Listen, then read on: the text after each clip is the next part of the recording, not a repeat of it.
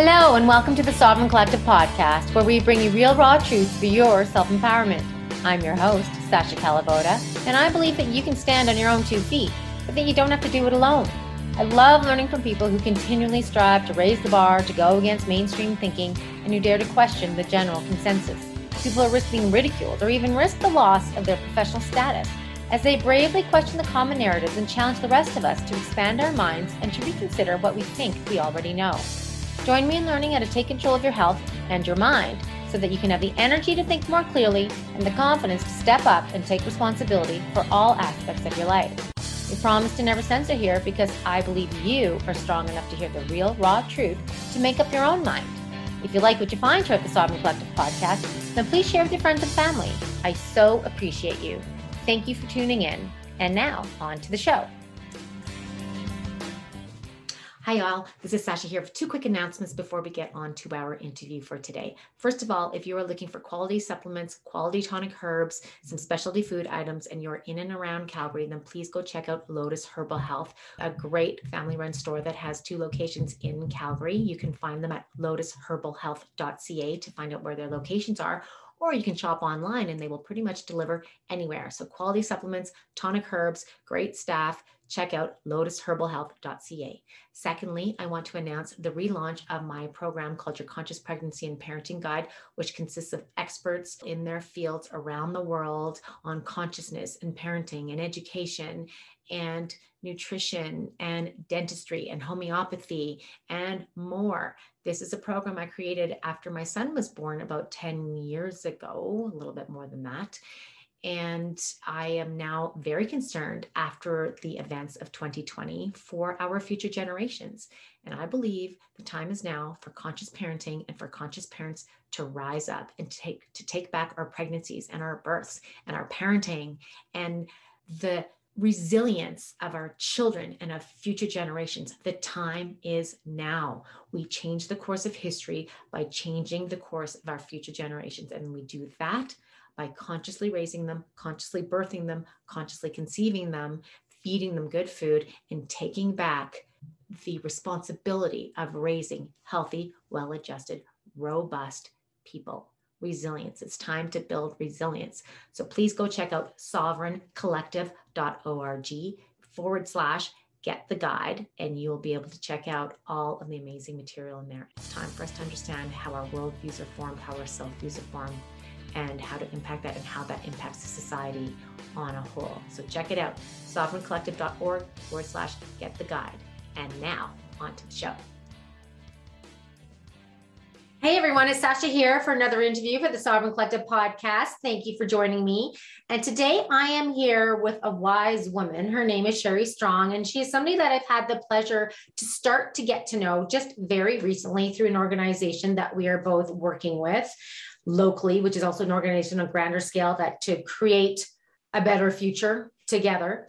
So we'll talk about that a little bit later. But why I wanted to interview Sherry is because, well, she has a whole lot of experience behind her, but she's also doing some really important work currently with the Children's Health Defense and just has a passion for getting to truth and helping people with their struggles and coming to real solutions for people in different areas of their life. She has so much experience. I don't really even know where to start. I mean, she's overcome her own battles with sugar addiction. She has been a personal chef. She's done coaching. She's talked on worldwide stages, stages the world over, shared the stage with some pretty prominent people. She is now working, as I said, with Children's Health Defense, with Life Force Canada. She's actually recently been in the care of a new little baby, another story there, like so many things. And such, this is a woman who is living with intention and who has also overcome a lot of, let's just say, there's been color in her past, shall we say. If you want to learn more about that, she might share some today, but also on her Facebook page. There's a very vulnerable live that she posted recently about where she's been in the last 20 or so months during this crazy time of our lives that we're all experiencing.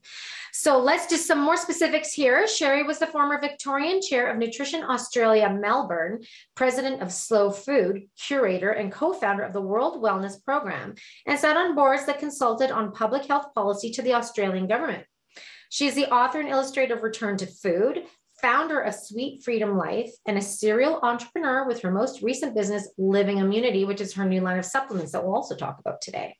She is passionate about the wellness of humanity and the globe and dedicated to making a difference using the resources and skills accumulated over the past 4 decades. So I think you're really going to enjoy this interview. It has so many possibilities of where we're going to go. So thank you, Sherry, for joining me today. Thank you, Sasha. I actually feel seen. You know, some people read bios and some people actually see you. So that's a real honor. Thank you. Oh, well, thank you. I appreciate it. And that's what I do this for, to highlight people doing their amazing work. So thank you for that. That is a compliment that I will accept. So, okay, Sherry. So you have had an interesting life, a busy life. You are a driven woman and you've gone through all sorts of, I don't know, experiences in your life. So where do we start? Like maybe talk about your history. I think a lot of people can relate to some of the challenges that you've overcome in your past to become the person you become and the author that you are and the speaker that you are. So maybe we can start there.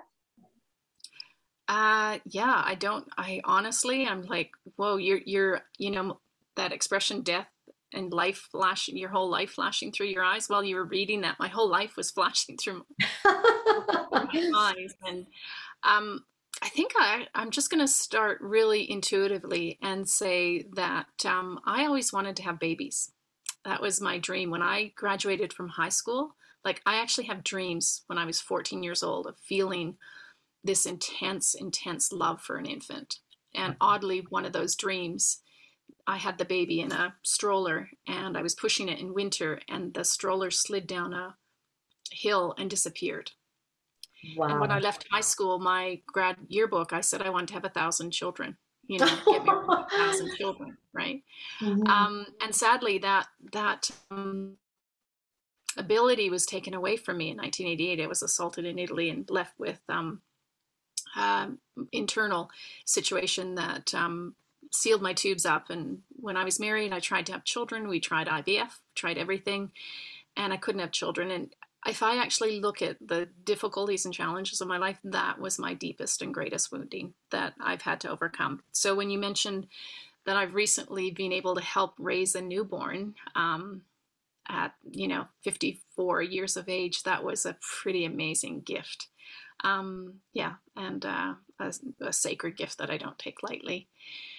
But it was a deep sadness for him. But again, it allowed me to do a lot of things I never would have, could have dreamed of doing had I had a child and parented in the way I would want to parent.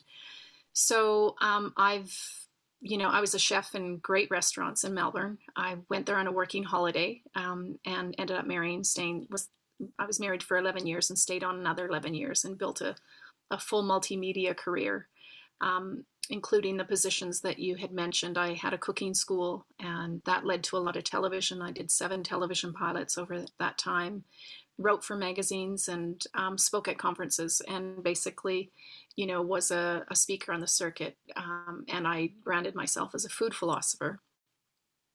I then came to Canada in 2011. I returned and it was an intuitive hunch. People said, why would you leave all of that and start from scratch as basically an unknown in Canada? And it didn't make sense intellectually, but I'm an intuitive person and that voice inside me wouldn't shut up until I actually moved home. And I did. And I started another cooking school and started teaching at the Institute of Holistic Nutrition in Vancouver. Started a holistic entrepreneurship program for people who wanted to do some of the things that I had done. And then I published my first physical book, Return to Food, and started an online program that helped people learn those food philosophies and become food coaches. And then as things happened, as you mentioned, with COVID, my world kind of tipped upside down because I spent the 4 years prior to COVID working on a program called Sweet Freedom Life. And I had a business partner who just ghosted the business and I couldn't sustain it on my own. And so I thought, well, at least I have my speaking work. And then COVID hit and that was completely wiped out. And so as I mentioned in our pre-interview, I started to make decisions based on fear. So I made 3 major decisions based on fear and they all had disastrous results. I worked as a, doing private lifestyle makeovers for wealthy people. And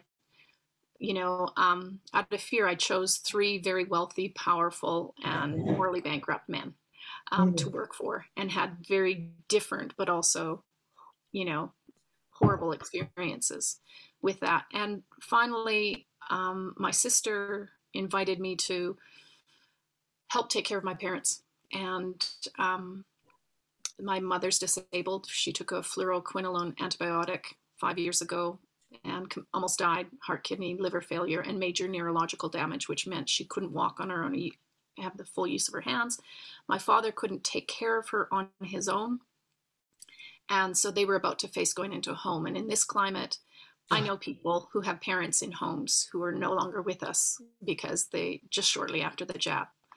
And that was not going to happen on my watch. So I moved to Alberta from Vancouver in the middle of lockdown, in the middle of winter, and started to take care of them. And it started me on a journey of what I would actually say true service.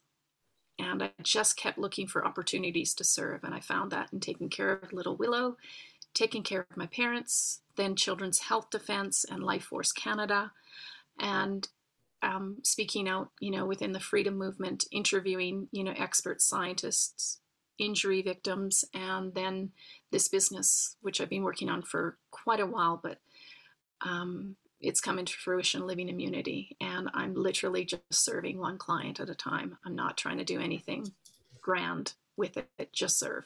So I think that's probably brings you up to date. Okay.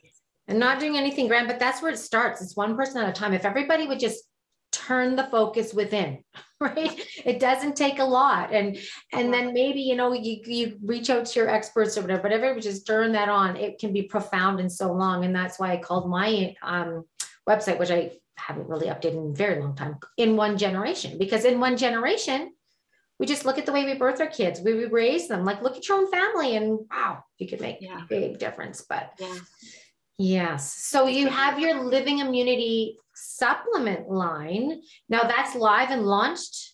It is. Yeah. So let's talk about that quickly first. So what is the philosophy behind that, and why did you feel the need to bring out another line of supplements? Thank you. So when I started to see what was in the works in March 2020, because I'd done this consulting to government on public health policy, I knew what was happening in March 2020 wasn't about what they were saying it was about. I just knew that right away. And I started posting right away. And then I started to research, do a massive deep dive of research. And this concept of building our immunity through injecting toxic poisonous substances into the body was so insane to me. It was so insane. And also everything in the narrative was about suppressing the immune system, suppressing the body's natural function to repair, heal, and thrive. So I did this little illustration of a needle, natural living immunity versus toxic immunity. And I had all the things that give you living immunity based on life-giving things. And then the ingredients of a typical vaccine, not even the ones they're producing now, which we know are not vaccines, and they're certainly not what they say they are. And then I did another illustration. I'm an artist as well. So I did another illustration of immunity starts in the soil, really, it starts with the most basic things, air, water, soil. And then I registered the name Living Immunity. And I thought we need to start treating our whole system, the immune system. I'm a believer in terrain theory, versus germ theory.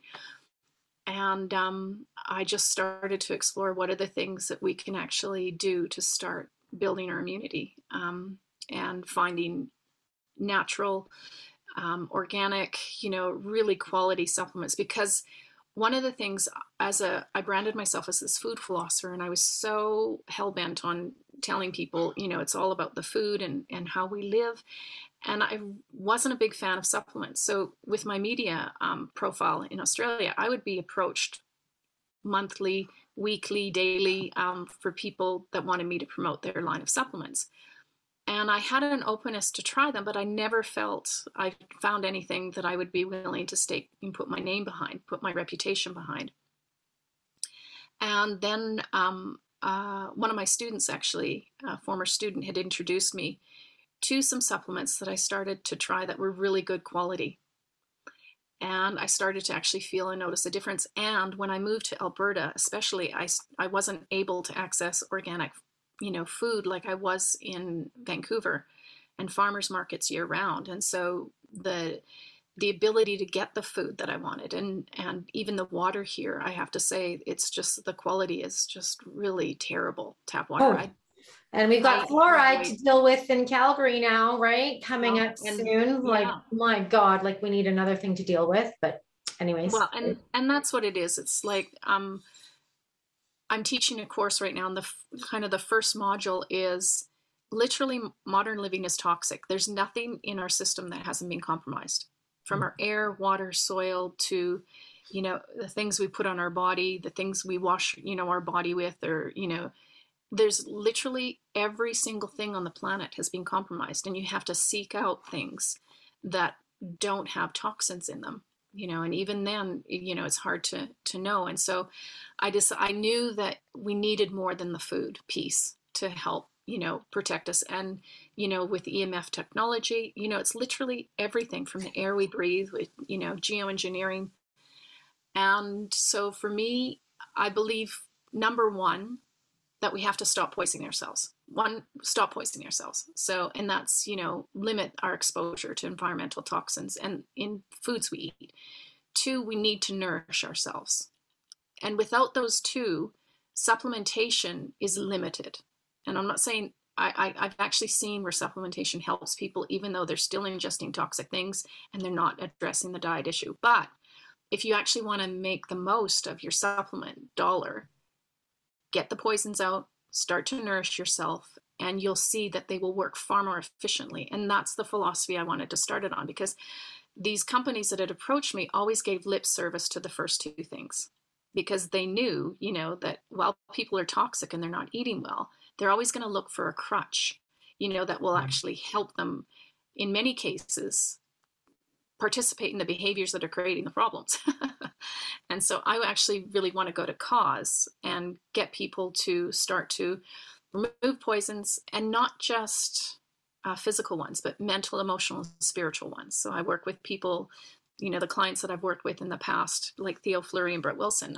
I said, those three physical things I talk about are limited unless you start to remove toxicity mentally, emotionally, and spiritually.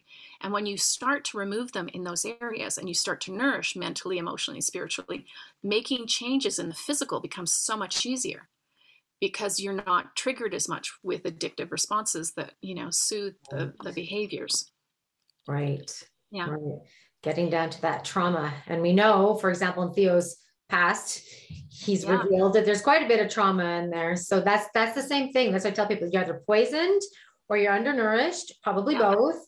And there's also these suppressed traumas that are making you physically ill, right? Yes. So it's those that, yeah. So, and it's the chicken and the egg. So if you have traumas, you're more likely to engage in addictive and toxic behaviors. exactly. Right? Mhm. So they go hand in hand. Exactly. So somebody wants to look at your products at livingimmunity.com, correct? Yeah, And is that just available online? it is. Yeah, it is. And you can reach out, and I do, like I said, it's all about service, and it's just me right now. So I'm doing private consultations right now to help people get the right fit, not just with the supplements. And often when I work with people, particularly with vaccine injury and stuff like that, 60% of what I recommend is not something I sell. So, Right. one of the things I was really paranoid about is being a person who capitalizes on a tragedy to make money. And it stopped me from promoting my business for a long time. And I worked with a guy named Tad Hargrave, Oh marketing yeah, for I know Tad. Mm-hmm. Yeah. Yeah. And Tad framed it this way for me. He said, well, just tell people, this is what I believe you need to do. I don't care if you actually get the supplements from me. Just get it handled. And as soon as I started to take that attitude with it, it released me from that other, concern, Right. and of being perceived. It's, it's a perception issue. And, related to reputation and all those things. But yeah, so. I get it. Well, some pretty valuable services that are being offered right now. I mean, there's a lot of injured folks, and my husband, it's interesting. He does a few things, but coaching is one of the things. And it seems like COVID, divorce, separation, relationship problems might be a whole new area that people need help navigating. So, I mean, it's a valuable service, and it deserves a fair exchange. Right. Yeah. So I think that's amazing. So are you working now? Do you focus on vax injury to some degree? They're coming to me. I'm being referred, clients, and because I'm interviewing vaccine, injured people too, that I'm now starting to, have people coming because of that reason. But the bigger picture for me right now, and I know that going forward, it's not just supplementation and diet that's going to help with that. There's a lot of healing modalities that will come into that. But the bigger picture for me is that right now, with all the environmental threats and just the tyranny that's going on, we need to be strong within ourselves. And the tendency for us is to go to addictive substances and behaviors to, make us feel better when we're scared, we're uncertain about humanity. And what it does is all those things do is they weaken us. And we need to be strong. We need to be mentally sharp. We need to be emotionally, and spiritually strong. And so that's probably my bigger desire to work with people is to, to make sure the lions and those fierce mama and papa bears and their babies are protected and they're strong and they're clear thinking so they can actually make wise, and strategic decisions for their family and their future. Right, because what making decisions out of fear gets you. Oh, I do. Yeah. And the all-knowing they also know that, right? People don't make wise decisions when they are in fear. They're easily led, and they continue to do so. So, yeah. I was just going to say, just quickly, which is why the liquor stores were always open during the lockdown, and cannabis stores were open, is because they could anesthetize people and weaken them with those things. Of course, it's very numbing. And me working with people client wise or customer wise as well too, people are putting on the weight, they're drinking too much wine, they're needing a little bit extra help to get to sleep, so they'll do a few extra puffs. And it's really taking them away from themselves. And so that's a really big thing. I love Kelly Brogan's book name, Own Yourself. It's like, okay, people, it's time to own ourselves, because you just watch. It's like they say yes, they say go left, you go left, you go right, you go right. It's like, but who are you? Which way do you want to go? Yes. Right. And building that resiliency is such an important thing right now, because they're beating people down. And so I really appreciate the work that you're doing that way. So how did you get involved with Children's Health Defense then? How did that come about? So, when I was 14, I became religious. And when I left school, I studied to become a missionary. And then I often joke that I discovered the missionary position and much more interesting than the missionary vocation, left religious life and went to practice that position in Australia. So the truth is after my assault, I'd had such a negative experience with the organization that I was involved in religiously, that I was put off by religion completely. And I never found a religion that I could ever go back to that I felt right in. It just always, for lack of a better word, and I don't mean to offend anyone by this, but it had the same kind of multi-level marketing feel to me that it just didn't resonate with me. But as all of this happened, I truly believe that meditation and prayer, more specifically, has been a coping mechanism and a tool. And ever since, I moved to Alberta and, moved in with moved my parents in with me. There's a little t-shirt Willow got that said, "I'm still living with my parents." And I thought, well, she actually physically isn't living with her parents, and I am. So I just think I'm stretching the anyway, I just started asking for guidance, asking how I can serve, how I can best use my life, during this time. I asked for a safe passage through these challenging times with grace with my family. And I kept asking how I can serve. And I just kept and kept asking. And then Children's Health Defence came up, and I heard that there was an Alberta provincial director. So I reached out to her, and she was actually in my network. Her name is Meta. And I said, I want to help. I just want to help. How can I help? I want to help. And that's how it happened. And she's like, okay, we're about to do some videos right now. And I just put my hand up. And, great experiences in my life have come from being brave, bold, and ignoring that nagging question in the back of my head, who am I to? Because I knew there was something wrong about this, but I wasn't a doctor, I wasn't a nurse, I wasn't an epidemiologist or a virologist. So I kept using that excuse, who am I to speak up? And I really admired Meryl Dorey, who's part of Vaccine Choice Network. She's the head of it in Australia. Love her personality. And I kept thinking, I can do that. I could do that. And so I started to do the interviews for Children's Health Defence. And then that voice started to go away. The voice of, what can I do? How can I serve? And who am I to do whatever? But I just kept asking the question, and then I just keep doing the things that make that voice go away.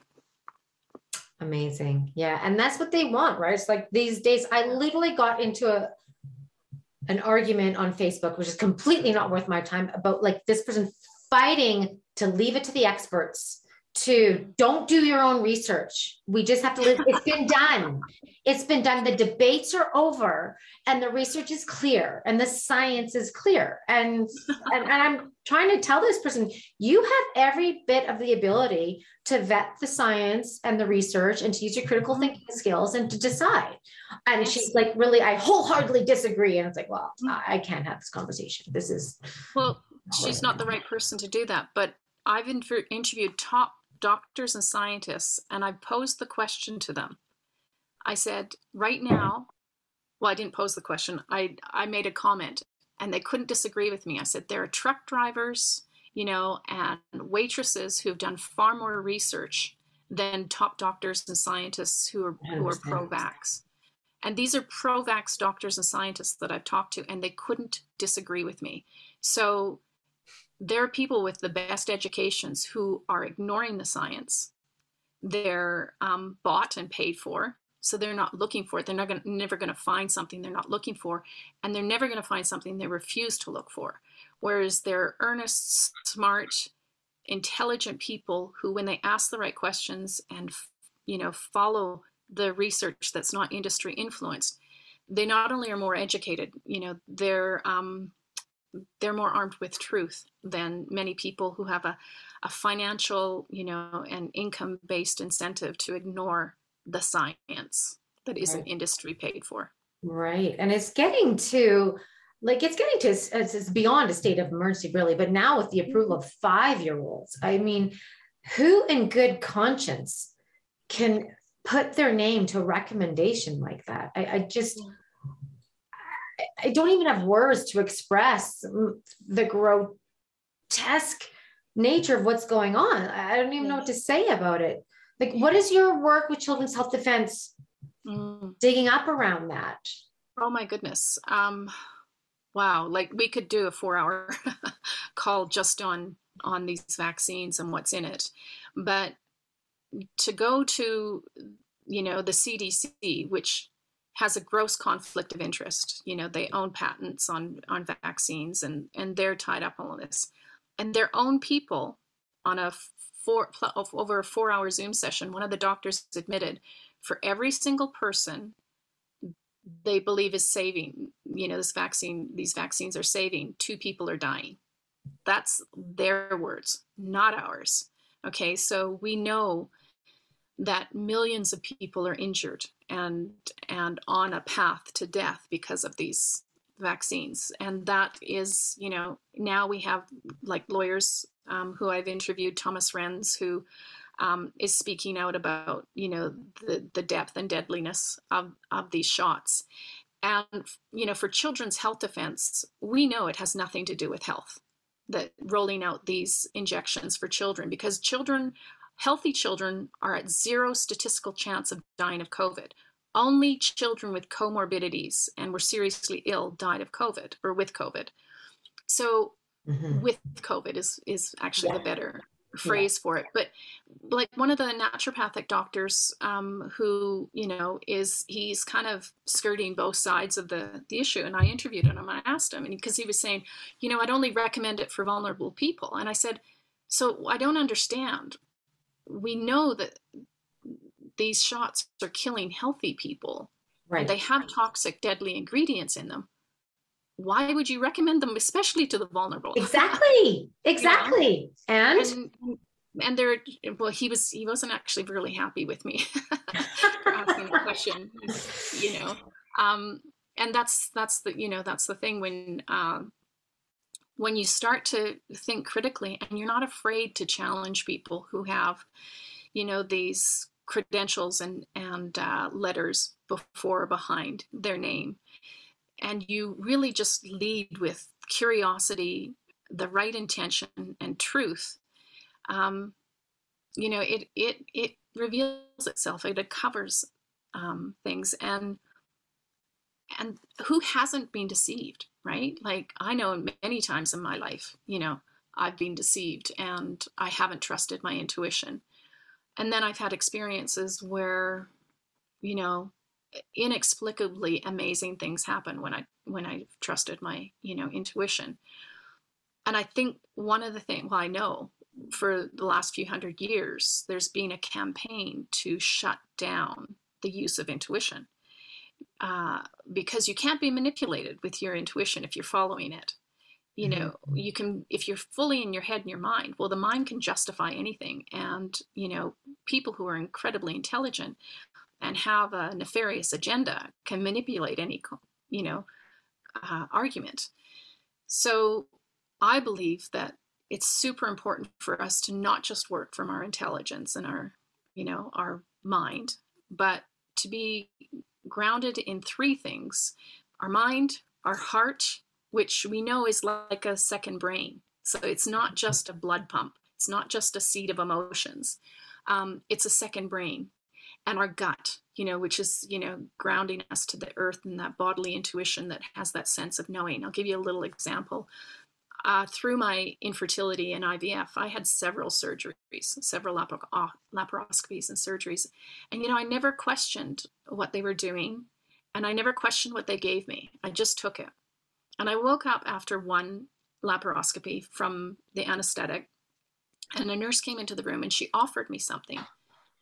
And I had this lucid moment and I went, sorry, what is this? And she kind of looked at me because I was, I came out of this drowsiness from the anesthetic and I looked at her and I said, what is this? And she said, it's codeine. And I said, I'm allergic to codeine. I stopped breathing. And she said, oh, it wasn't on your chart. And she went over to the chart. It was on my chart. Oh. And had I taken that, I would have fallen right back, to sleep and probably in most likeliness not woken up. But I just listened to my intuition, my body, and I didn't abdicate to the nurse who said it wasn't on you. You know what I mean? Like I had that moment, and there've been a few moments in my life where I can draw analogies of that. And I think this is where, as a species, that's been driven out of us. And what we need to do is to tap back into that and reintroduce that, and act based on not just your intuition, not just your heart, not just your head, but the combination of three. We were given these amazing gifts. And if we use them, I truly believe, and particularly if we're united and we use them, we are an incredible force to be reckoned with. Mm-hmm. Absolutely. And that's what I tell people. And if you're not looking at the facts, but just stop and just feel. Like, what does your heart say about what's going on? Who gets to choose who you get to go, who you get to hug, or who you get to have for dinner, or where you get to go? Like, yes. Where are the adults here? This is what I don't understand. It's like you're waiting for mommy and daddy government to give you permission. What? Yeah.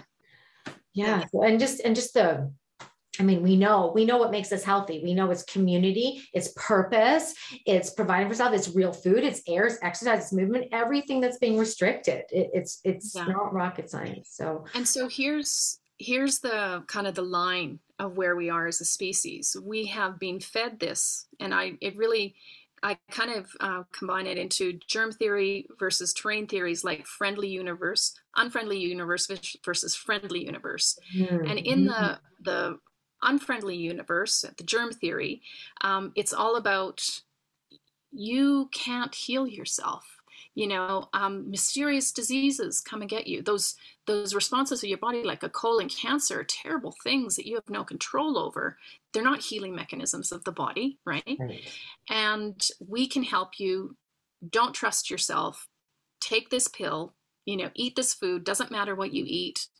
We have a pill to treat any symptom that comes from that. Friendly universe is, I have this amazing tool, healing body that just has incredible power to heal and repair itself. And nature has all the resources should I actually be low on this or get sick, or it has everything I need to actually heal myself. But here's the thing. The unfriendly universe is highly addictive, and it requires no self-responsibility, no hard decisions, no discomfort, right?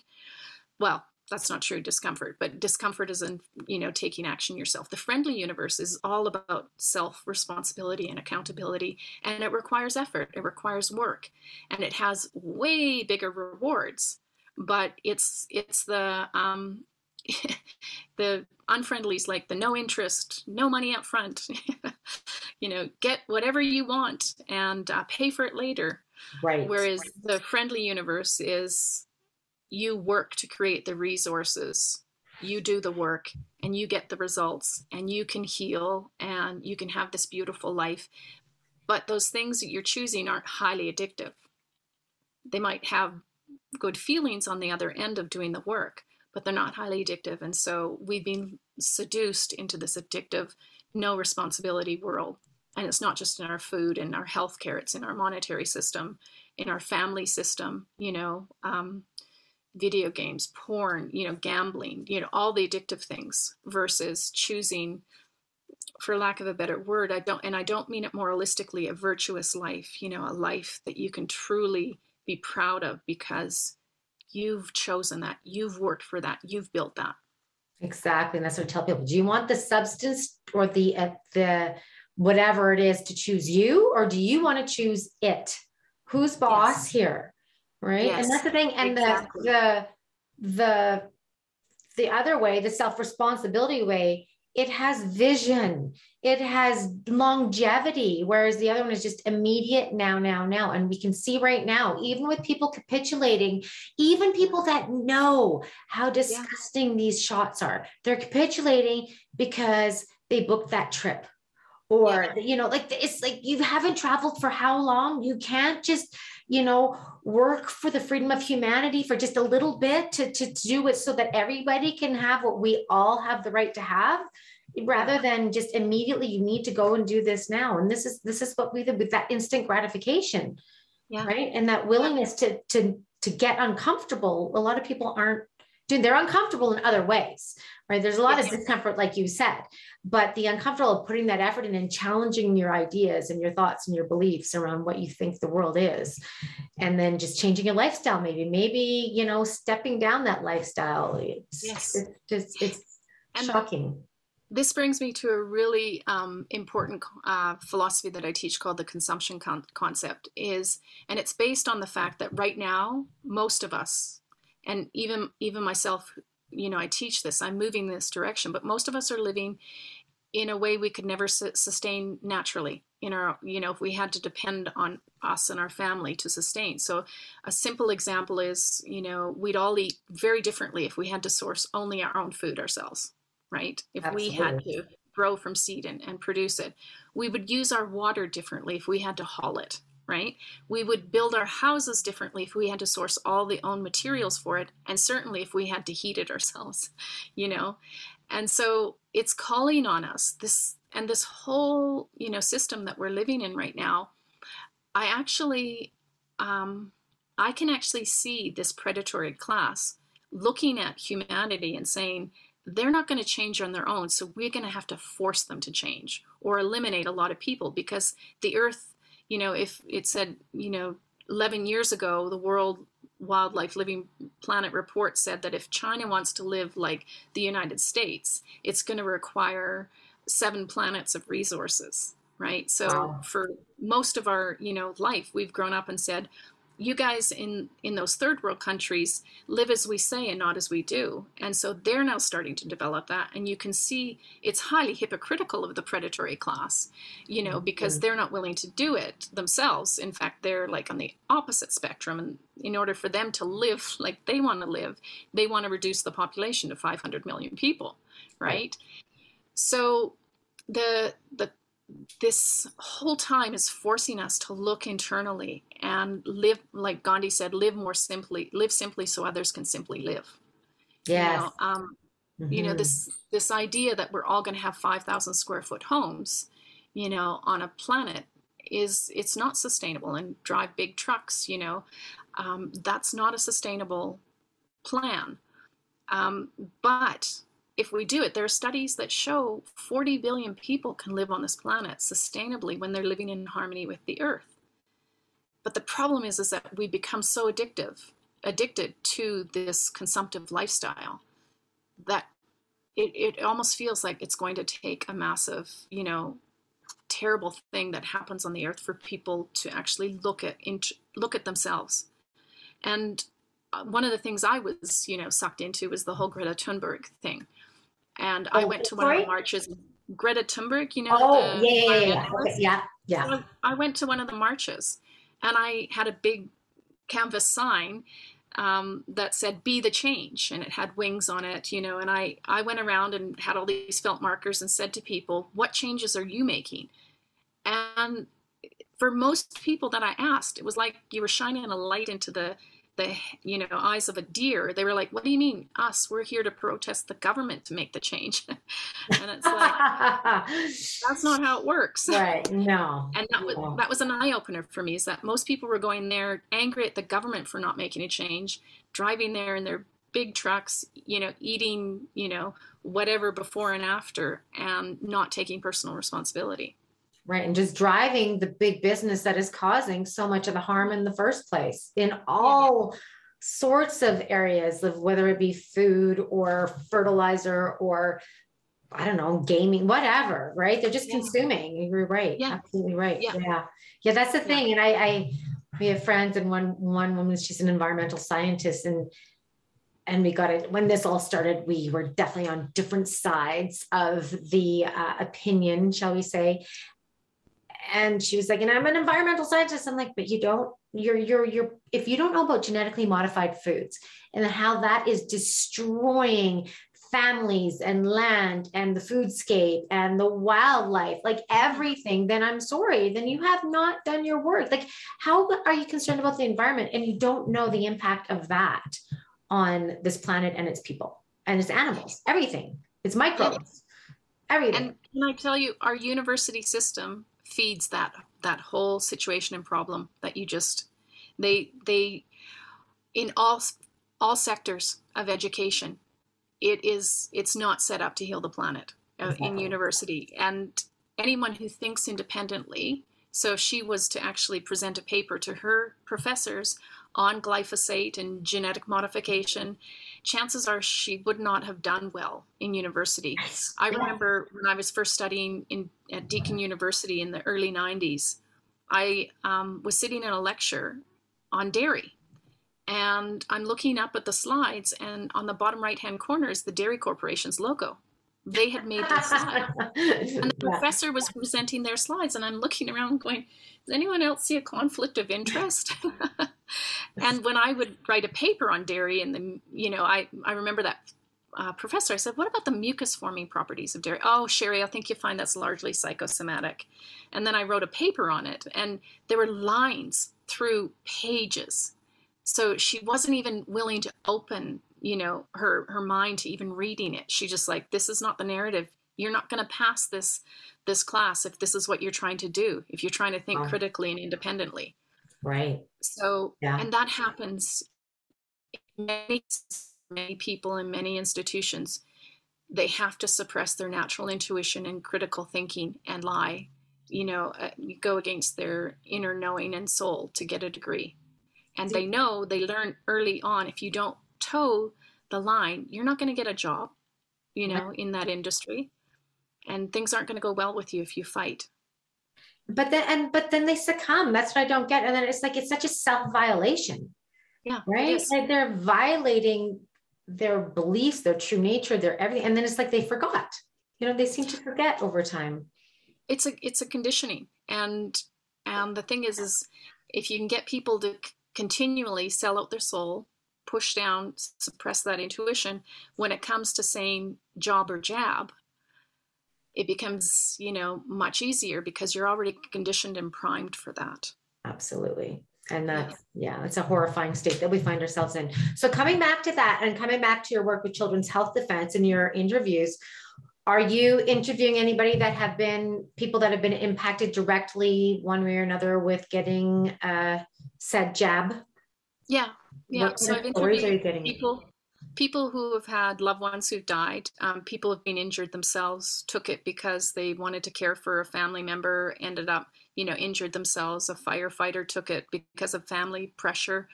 And recently I interviewed a man who lost his 35-year-old wife, who was perfectly healthy before the first jab. They were doing sprints around their local track. They have a gym in their house. They're inseparable. They have had a health practice, or he has a health practice that she run with 8 different practitioners. And after the first jab, she started to get sick and weak, uncharacteristically, couldn't get off the couch, couldn't think right. He got his doctor to do blood work on her and sent it to her doctor. And her doctor just ignored the blood work that his doctor said he's never seen blood work like this in his entire career. And the doctor said, no, you're fine for your second jab. And 5 weeks after the second jab, she died from liver and kidney failure as a result of the injection. But the doctors tried to convince him that she was a secret alcoholic consuming a 26 ounce or more of vodka a day. And he said, I think I would notice that in my wife. And when she got into the hospital, there was no withdrawal. So the head nurse in that department, he said, there's no way that that's alcoholism. There's no way you could drink what they're saying and not have any detox system. And the doctor said, well, she probably stopped drinking the 2 days before. And the nurse is saying, that's not a 2-day detox. Yeah. No. And even though she obviously had no alcohol in the hospital, it just kept getting worse and worse and worse and worse. Even though the liver, he was willing to give her, half of his liver to help, and Wow. they were a match, and they wouldn't allow it because they said she's an alcoholic. It was so. Not only did she unjustly die, thinking that she was doing the right thing for her customers, and also there was a personal reason they wanted to travel, but now these doctors were dishonoring her as a person, and because none of them wanted to admit that it was related to the jab. And that's the thing, there's so many things wrong with what's going on, but the dishonoring of the lives of these people and how they lost their lives, and everybody's so much on their mighty high horse saying, died of COVID, save everybody from COVID. I hate even saying that word, really. Yeah. But then as we lose one person to this and we're covering it up or lying about it, we won't acknowledge it. Like, it's such a dishonoring of these people that did the right thing, which is shocking because they seem to be so health oriented, yet you voluntarily go put an experimental mix of foreign whatever. I mean, the stories that come out are more horrific day by day about what is being found in those things.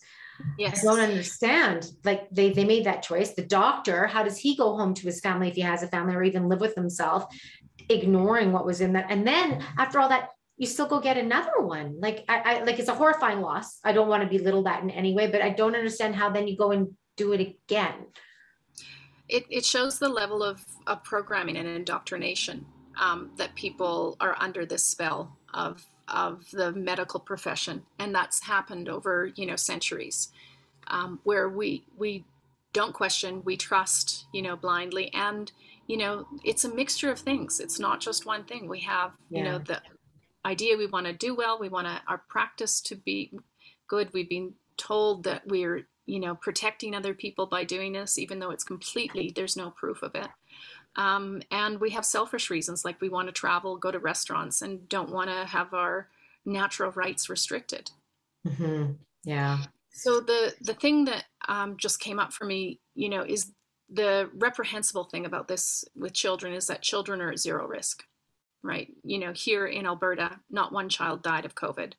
And we have no record anywhere of a healthy child without any pre-existing comorbidities that died with COVID.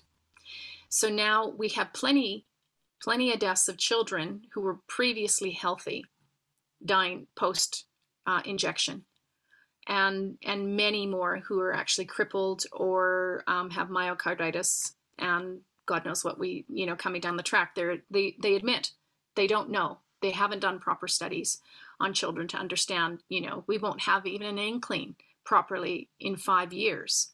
But we know that already children are being maimed and being killed by this. And when they're at zero risk of dying, the level of evil is incomprehensible unless you're a sociopath or a psychopath.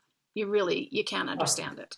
Exactly. And until you understand that it is a depopulation agenda, it is a control agenda, it's the only time things make sense, because without that kind of explanation, nothing makes sense. Nothing has made sense. The science that they're using, all the things that you just mentioned don't make sense. And I always say, when it doesn't make sense, you can bet it makes a lot of dollars. Oh, that's a good way to say it. Absolutely. So back to the children then, do you know of any statistics in Canada and Alberta, like what's going on? I know we went away first. When we went away one day, we found out a local kid under 30, I think he was 12 years old, died of an asthma attack. I'm like, you know what that is? And sure enough, I know we got it. So yeah. What are the statistics that you're hearing about children? So in Canada, it's super hard. I'm just hearing stories of people, anecdotal stories. I heard from my mother. So a friend of hers reported that in a colony, some kind of colony, I don't know if it was Hutterites or whatnot, mm-hmm. But 2 days post-jab of jabbing that colony, people died.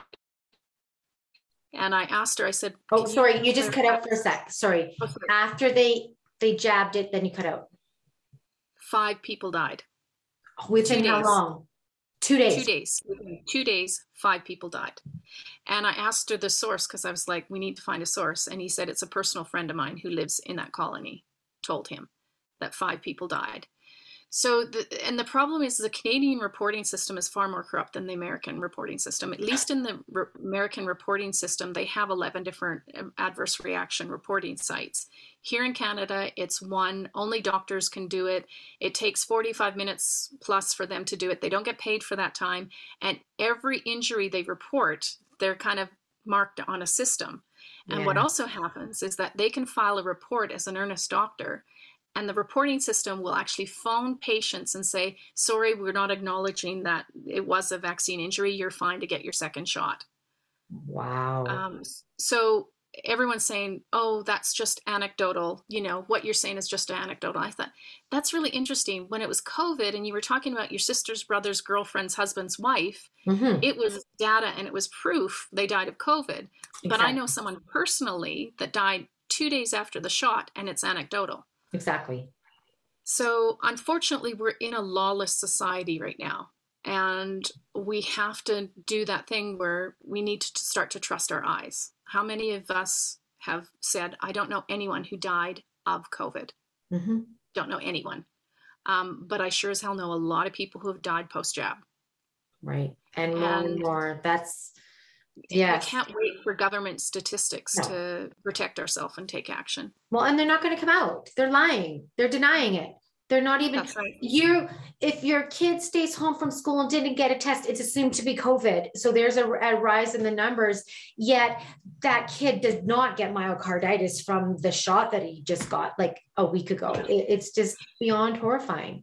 And it's really important to understand how they seed and plant information. So right now, they're talking about polio symptoms in kids, right? They're planting, this information to say polio and polio-like symptoms are breaking out. So you need to take the vaccine. for children 5 to 11. Like, really, you're using that exact 5 to 11 before the vaccine rollout so that when they get vaccine injured and they have polio-like symptoms, you can blame it on polio and not the actual jabs. And, you know, they do all kinds of things like that. And I saw something today that I thought, just to be clear, there are no 5 to 11-year-olds. You know, there's not a bunch of 5 to 11-year-olds presenting with myocarditis right now, just so you know.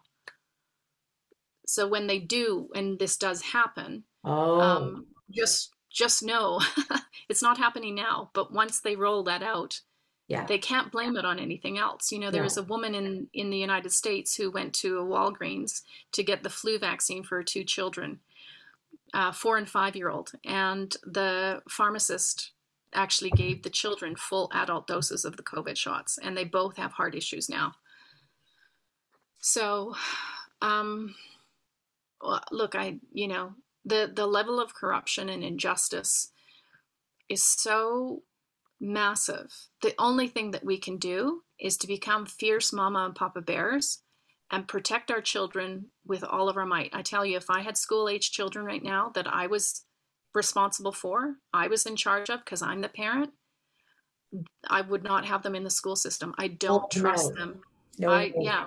Even before COVID, what I've learned about what's happening education-wise, there's no way I'd have my children in that. My son is 12. He's never been to school, very intentionally. Never. Yeah. No way. It's just a propaganda, brainwashing institution to create repeatable and just behavior that they're going to know, they're going to understand, right? They're going to what's the word I'm trying to say? I can't even think of what, but they're going to know how they're going to respond to different situations, right? This is what they're just training in these children. There is no way in hell my son would ever be exposed to that. No way. Yeah. And even just the level of COVID indoctrination, there's like these 6 pages of COVID information that kids fill out that it's pure propaganda. When my sister's granddaughter, the first day of school this year, she said 5 of her teachers showed the class COVID videos and vaccine videos, and 2 of the teachers showed 2 videos. And teachers were pulling students aside who weren't vaccinated to convince them that they needed to get vaccinated. They don't need to tell their parents, and that it's safe. Yes. And, you know, it's like, to me, wow, you would not want to be a teacher if you told my child that. No, it's unbelievable. So if somebody has an adverse event here, has a story of death or whatever, is there a way do you have any recommendations on how they can report that or how they can share their story? Well, I'm interviewing victims of injury or family members of people who have died post-shot. So I'm definitely happy to get their story out to the world. And I can do that anonymously because some people are really afraid. And whatever way, you know, you choose to have your story told, I promise I will honor and respect your wishes. And I will honor and respect, you know, the person who has been injured or has passed because of it. Okay, good. So we'll put a link down there, people. If you have a story to share, then we'll put you in contact with Sherry so that you can potentially get that out there, because this is not a time to be quiet. And if you've lost someone, I mean, you've got nothing to lose. Like if you've already lost a loved one, I mean, what else do you have to lose? Let's help somebody else prevent the loss of another loved one. And I would really encourage any medical professionals who know about what's going on, and even people who work at hospitals who know and have, you know, evidence of what's actually going on. This is not going to go away by your being silent. And even if you can tell me anonymously, I will get your word out. It is our silence that's contributing, and our complicitness that's making this go on. There were a lot of people who were silent about what was going on in hospitals because they wanted to keep their job, and they thought if they were just quiet, you know, that these mandates wouldn't come through. No, it was actually your silence that allowed these mandates to actually come through. Exactly. Yeah. Because you're silent, because you comply, it continues to move forward. Yeah. Yes. And there's little ways that you can do it, and you can help and support the movement, and you can start to build courage to come out. Just even having a conversation with someone like me or you, Sasha. And the biggest thing, the piece of information I think is most important for everyone who's listening to this, is to quash that voice in you that says, "Who am I?"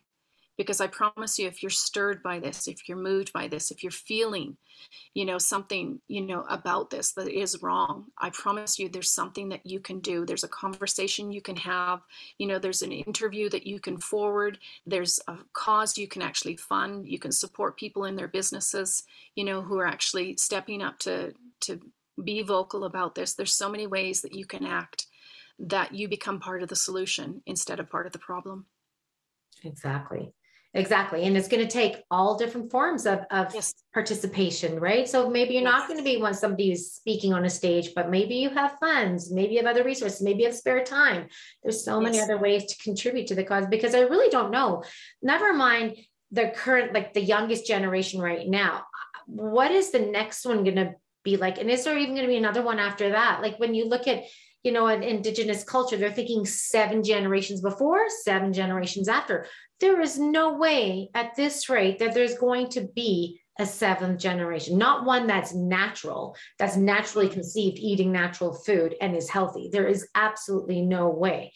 So this is what we have to look at, people. This is the future of humanity on this planet. And if you don't understand that or see that yet, and you're not understanding that message, then turn off the news and look at the people, listen to the people that risk their credentials and maybe even their lives to tell you things that they are not benefiting from. I think that's a really good clue of a worthy news source. Very important. And the other thing is, because I often get people phoning me up and saying, "Sherry, how can I survive this? How can, I survive?" And I said, well, number one, you're not going to survive this alone. You can't just take care of yourself and your family and get through this. We need to be connected. We need to be united. We need to be doing this from a place of love. We need to find people who have our back.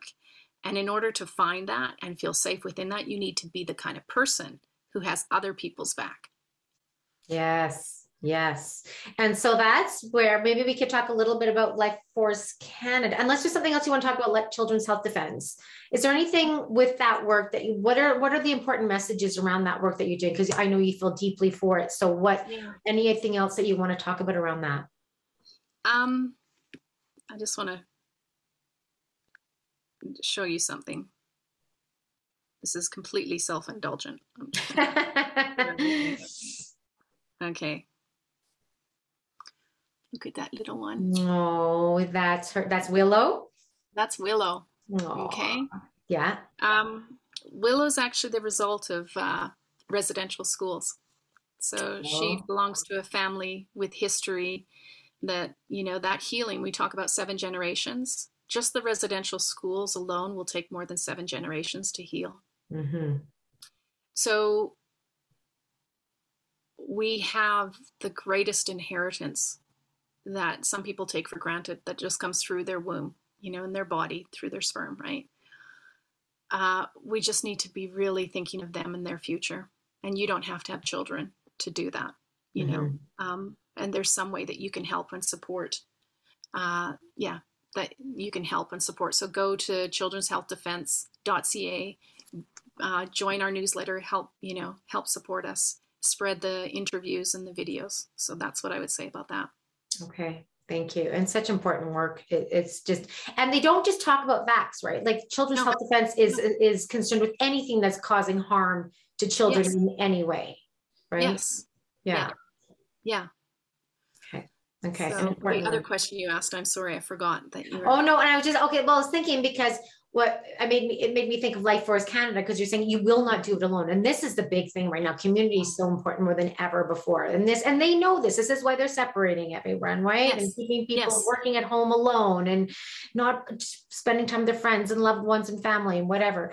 So Life Force Canada is an organization that both you and I are a part of. You've been there longer than me, and it's an organization that's looking to build a different world. So do you want to talk a little bit about that? Yeah, so I am a member of Life Force Canada, and Sasha's, we're on the Health and Wellness Committee. We're developing a strategy and a plan for a true healthcare system here in Alberta. And obviously, we want it, everyone in their own respective provinces are doing that. The thing I love about Life Force Canada is it's incredibly positive, and it's not just people vision boarding about the world we want to live in. We are on committees. We are developing resources and strategies and plans for every sector of the world right now. So if that's, family services, healthcare, policing, media, food security, every single area, we have committees and people working on the ground to develop plans and strategies and resources now and leading into the future to build a world that's actually built on serving humanity and not corrupt organizations and governments. So it's, and I said to you, Sasha, that, even if, the world is, taken over and life force is taken over by nefarious forces or whatever, I will never regret the time that I spend in there, because I am spending active time, not just talking about it, but doing things that are building a better planet and future for our children. Mm-hmm. Absolutely. And that's what we need. Like, we're going to look back on this time with horror. For those of us who didn't do anything, we're going to look back and say, wow, I could have done something and I didn't. And what are we going to say to our kids? What are we going to say to are there going to be great grandchildren there to even hear from you? That's what I just think about the kids from a child advocacy perspective. I am just shocked at how little there is. But I know, but it's like you said before, it's tied to so many factors of I'm not good enough, my voice doesn't matter, and all these other things, despite even if someone feels that there's something wrong going on, they might be gagged for other reasons and not necessarily because they believe what's actually happening, what we're being told. And with Life Force Canada, I think what I'm seeing is that people from all walks of life are being heard and their contribution is valued. So it doesn't matter what the letters you have before or after your name, or the numbers in your bank account.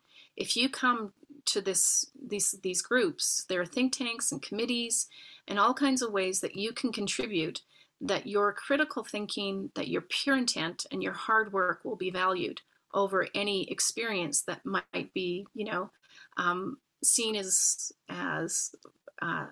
higher up, someone who's higher up than you. It's that going back to that thing about their truck drivers, and, garbage men right now, and women who are actually more educated on issues than people with the letters before and after their name. And Absolutely. You will find a place where your voice is valued, and there'll be a job for you no matter what. Exactly. So check that out, people, because it's really daunting to think like people can't fathom creating a whole new way of living. It is so big. But when you're with this massive group of people who are self-organizing to create it, it really takes the load off a little bit and helps you vision what could be possible. So that's lifeforcecanada.ca. Is that what that is for the Canadian? I believe it's lifeforce.ca. Okay, lifeforce.ca. I'll put that link. But you may want to check that. Okay, I will double check that for sure. And for those of you in Alberta, there's an Alberta contingent, and there's one for, I think it actually goes globally, doesn't it? Yes, it does. Yeah. So definitely seek it out. And if they don't have one in your area, start it with, some friends. You can actually start it, Yeah. There you go. And that's what we need to do. We need grassroots efforts the world over and just create this wave of creation, right? Creation. Okay. And so are you taking new clients now? You are working, like, I don't even know how you have time. You like the baby and Life Force and like your company, like, how are you doing? So are you seeing clients right now, one-on-one? You said you have this Unity, what did you say? Unity Life? Living in Unity. Living in Unity. Yeah, living in Unity. So I am absolutely taking clients and seeing clients. And I do a wide variety of coaching, from food coaching to sugar addiction, helping people see sugar addiction, and building up their immunity. So, and vaccine injury. So all of those things I'm doing. And it's really interesting. I am busy with all these different things, but I'm crafting it in a way that it just kind of flows into one another, and I feel my weeks filling up beautifully instead of stressfully. And I seem what it feels like as I just go from one thing that fills me up to another thing to another thing, and like the meetings that we've had, it requires resources, from me to manage, and try to, take care of people. But I get so much out of it, and I'm so inspired by the people that I'm working with, and even my clients, so the fellow who lost his wife, I've checked in on him at least 5 times, Yeah. and we have conversations. So I really, honestly, Sasha, I found my salvation in service, and I've never been more happy or proud of my life. There was a time in my life where I was picked up at airports, in limousines, with the card and the people. Wow. And now I'm like finding my way through a park and with a baby in my hand, to give a free talk. And I can honestly say I've never been more proud of what I'm doing. Oh, that's amazing. But maybe when you mentioned that guy who lost his wife, do you know of any resources for people that are dealing with loss right now that they can go to? So it's tricky. So I have suggested to him that he serve a notice of liability to his doctors, the doctors that actually treated her. Certainly the doctor that saw the blood work and still told her to go for the second shot. It's a process because it's difficult because people are grieving, and there's people grieve differently, but get in touch. I'll find the right people for you to connect with, but use your grief powerfully, and so that those you lost didn't die in vain. Absolutely. And then coming back, so I keep having different ideas come up, some bouncing back and forth, and back to your philosophy. So what are some of the overarching pillars of the philosophy that you have for creating and building health? Well, I look at the longest living, healthiest cultures on the planet. The title from my book that got published, the publisher chose Return to Food, the Life-Changing Anti-Diet. But the title I wanted is Return to Food, How Going Back is the Way Forward. Oh, I like that. Thanks. That's when I actually go back to, reprinting it. It's out of print right now. That will be the title it will proceed with. So I believe that everything that we need and want is available to us, within us, through us, and in our natural environment. So one of the philosophies I teach is nature's principle. So nature tells us what to eat and the quantities to eat it in by how easily it's obtained in nature. So that which is most abundant, we're meant to have most of. Harder to obtain in nature, we're meant to have less of it. And if you cannot get it in nature, not only do we not need it, it's harmful to the body and the planet. So what's good for the body is good for the planet, and what's good for the planet is good for the body without exception. And when you can actually start to live that way, or the closer you can, start to live that way, you're going to find that health will be restored naturally, mentally, emotionally, spiritually, and physically. And so I'm not perfect at that. I'm still working towards that. But I recognize that as truth. And it resonates deeply within, in every part of me. And I've been teaching that philosophy for almost 20 years now. And it resonates with a lot of people who are completely disconnected from their body and the planet. So that's just one of them. Okay. Sorry. Was there more you want to build on that? Oh, I was just going to say there's the consumption concept, which I talked about. There's the lethal recipe. That's what's making us sick, The lethal recipe, did you say? Lethal. Okay. Lethal, yeah. And that's, I often, if I'm speaking to Indigenous people, I'll say, do not eat the white man's food. The white man brought you white alcohol, it brought you white poisons, and it brought you white sugar, flour, salt, oils, and chemicals. Bannock is not an an original indigenous food. Ah, You made lemonade from lemons. Lemons are much healthier, but you added sugar into it. So you made something called the lethal recipe using the white man's ingredients, right? And so mm, it's every culture that introduced that. If you look at the work of Weston A. Price, every culture that introduced what I call this lethal recipe then introduced what we call lifestyle diseases. yeah. And as we eliminate the lethal recipe, we will find that health will be restored. And so referring to the work of Rustin Price, like, are you a proponent of traditional foods, traditional food preparation, and those overarching principles of the Weston Price Foundation? So I'm a big fan of what you had said about traditional foods and traditional food preparation, and absolutely, like, the recipes that you will find that I advocate and do are, they're based on the slow principle of seasonal, local, organic, and whole. So that's kind of how I work. But one of the things I stress is that there is no one way of eating. It is the absence of processed food that is the key. So our planet is environmentally dependent on us not all eating the same way. So Mm-hmm. you can have a diet that's, consumed in the Arctic, which 80%, that traditional diet was seal blubber. Some of it was raw. Mm-hmm. Not my ideal. I often say that, I don't know about past lives or future lives, but I know I came to this incarnation for the food, if there is such a thing. And chocolate is God's way of saying he loves us and wants us Mhm. to be happy. But I'd rather live, 100 years with chocolate than 120 years without chocolate. It's just, I try and find really good chocolate that's minimally processed and actually has nourishing properties rather than is made with refined sugars and chemicals. So the whole concept of there being one diet that works, I would refute that. And different bodies resonate with different foods, but 100% of the human species does not resonate health wise with the processing and removal of nutrients in our food and the introduction of toxic chemicals. Absolutely, I agree.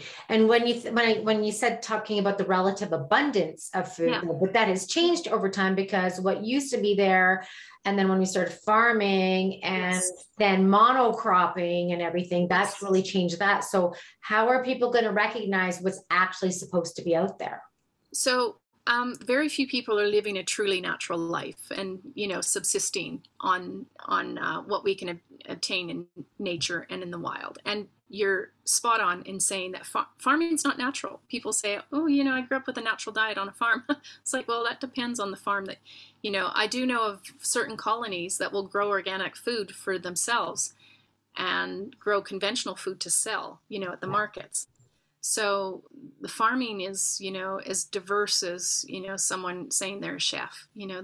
There are chefs who work in prisons who basically open packets and throw into, right. And then there are chefs who, are high end. I worked in high end restaurants that are, doing the most incredible things with food and massive wastage, by the way. And I wouldn't want to eat either of those ways. So finding a natural way of eating right now, unless you're willing to grow all your own food, and kudos to you if you are. I'm horticulturally retarded, so I kill things.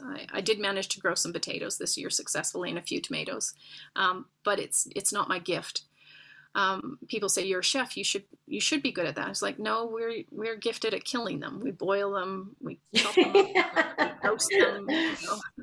I kill plants. I don't grow them. Anyway, but that's why we're meant to live in community. So someone else would grow it and I would prepare it beautifully. Exactly. Yeah. So, but right now, farmers markets for me, certainly, in great climates, where they can grow all year round are ideal.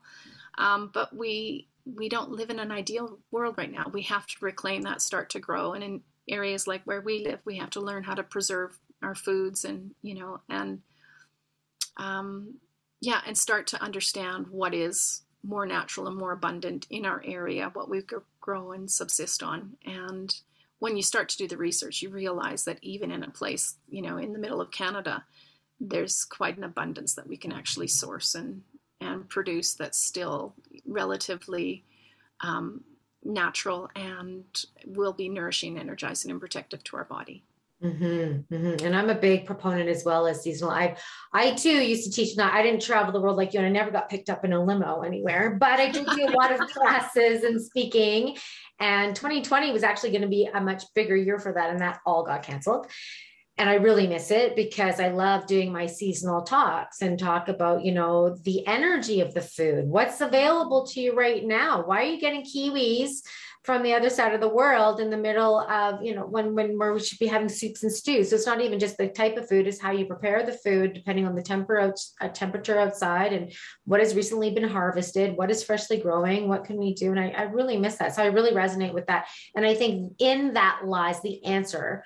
People just see it, the simple answer to so many of our global issues with, the transporting of stuff, the economy, and supporting our local people that care to grow good quality food for it. Like there's so many things, the trashing of the soil and the polluting of everything. There's so many ways just in that one thing. People would even choose a certain percentage of their food to come from local people creating good products or growing good food or animals or whatever it might be. Such a way to make change. And you got to eat. So just switch how you eat. Yeah. I tell a story in my book called The Crazy Banana Story, where for most of my adult life, I couldn't eat bananas. I loved them, but I would get a cramping, nauseous, kind of aching feeling in my gut every time I had a banana. And when I had my cooking school, I got a shipment of, from my greengrocer. He would select stuff for me that I ordered, and I was gravitating towards these bananas. And I ate one, and it was so delicious. It was biodynamic banana. And it was so good. It was like that perfect mix of creamy and tart and banana flavor. It was so delicious. And I thought, I don't care about the pain. I had 2 more bananas. So I had 3 bananas and I had no pain. And I thought, that's interesting. I wonder if it's, actually, I first thought, I'm over my banana allergy. That's great. And I went to a work do, and I had a banana, and then I got that cramping, horrible feeling again. I went, biodynamic? Yes. Conventional? No. So a few years later, I came across a biodynamic banana seller in Queensland. I was living up there for a time. And I had one of his bananas and said, oh, that's like that banana I had back then. And I said, do you have many people who can't eat bananas? And he said, yeah. He said, in fact, most of my clients can't eat conventional bananas. He said the young fellow working for me, when he used to eat conventional bananas, he would actually bring up blood. And now he can eat 5 or 6 a day and has no problem. And the guy's literally, as I'm talking, saying, yep, that's right. The fellow behind him, so working for him. And he said, would you like to know why? And I said, of course I want to know why. And he said, I used to be a conventional banana grower. And he started to tell me about the standard practices that were done in the banana industry and the chemicals they used. But the thing I'll never forget is him actually physically saying, we used to take the same poison used to kill white ants or termites and take that poison and inject it into the stalk of the banana. Oh my goodness. Then once it was picked, we would spray it as well for chemicals, and then we would dip it in a solution to prevent any funguses or spiders, when we shipped them overseas. And I remember the hair standing up on the back of my neck and just going, oh my God, I was never allergic to bananas. I was allergic to the way they were grown, right, and treated. So that happens. Even our organic bananas can be dipped in a solution and brought over here. And, it's fascinating to see animals, when they're given a choice between biodynamic, conventional, or biodynamic and organic, they'll always choose the organic and the biodynamic. There was a study done at the Copenhagen Zoo where the monkeys always peeled and ate the bananas. And one day the zookeeper got in a batch of organic bananas and he thought, this is really weird. They're eating the whole banana, skin and all. So he did a little test and he got conventional bananas, put them in one area, organic in another area. They ate the organic ones whole, skin on first, and only when they were gone, they went to the conventional ones, peeled them, and ate them. So interesting. Animals, they know. Yeah, and even the little willow I look after, she will she will eat bananas when I get them, the organic ones. But her grandma, who doesn't, doesn't know yet about this, who will buy conventional bananas, she won't eat the conventional banana. She's like, not interested. So interesting. Yeah. So interesting. And to keep that intuition and that knowing intact, right? That's so important for our children. We're like, oh, eat this, eat this, eat this. You have to finish this. Like, but maybe they're not eating it for a reason. And maybe we need to trust that and stop forcing them to stop trusting themselves. So yes. Amen. Mama. Yes. Oh, so, okay. So what have volume? We've been going for quite a while now. This has been great. So many different areas, where we've been going, which I knew we would, because you have so many different life experiences. But what did I just have there saying, just like generally, out of all you're doing right now, what are some messages that you have for people? What do you think is most important for them to know at this time in the world? What do you want to share? Yeah, I think it comes back to, all of it kind of comes back to stop listening to the voice of who am I, and start asking yourself, who am I? Like, who am I? What am I passionate about? What is burning in me? You don't have to have an expertise to be part of the solution, right? Who am I to change my behaviors and, way I eat and be better than my family? No, who am I? I am a sacred, sovereign, spiritual being in a physical body. I've only got one life, and I get to do something amazing with it, or I can just follow the herd and the crowd mindlessly. All of the message everything that you've asked me about, Sasha, really comes back down to that, is that I know wherever you are, that if you're watching this and it's resonating with you, it's because your soul is telling you there's something more for you. I always, in Return to Food, I have an illustration I use that says addiction is the body's way of saying you're not listening to your soul and your life. And so once you start to listen to your soul and your life, and you follow that voice, and you, like when I said, how can I serve? How can I serve? And be bold. Just ask, volunteer. If you're not getting to volunteer because you're unvaccinated, I promise you, there's so many ways you're needed in the world that you can serve, that will not only benefit the world, but will help you go to sleep at night and think, I'm doing something really good with my life. So even if I don't wake up tomorrow morning, I'm super proud of the choices I'm making and how I'm contributing to a better planet.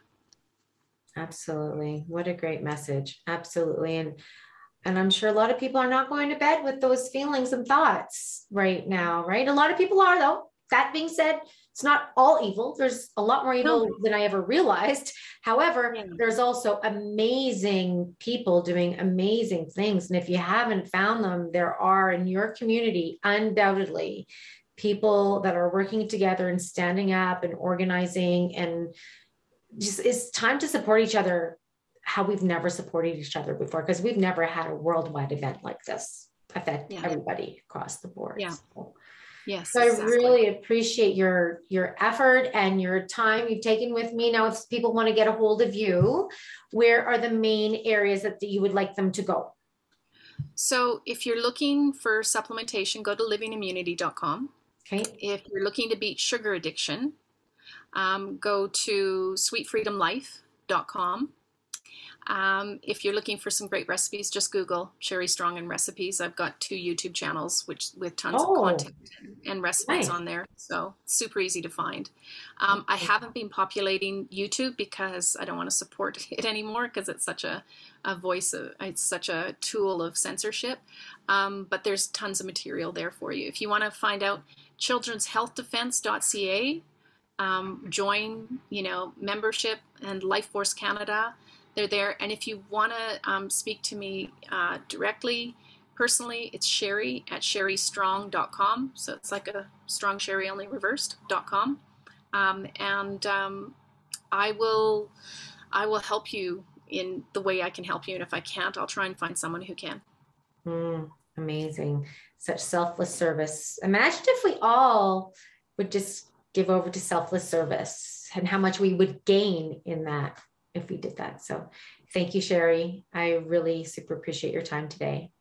Well, thank you, Sasha, for seeing me, acknowledging and giving me, space and airtime, asking great questions, conversing with me, and offering your perspective and wisdom, and caring enough to do the work, and having sufficient humility to give other people like me a voice. I appreciate it.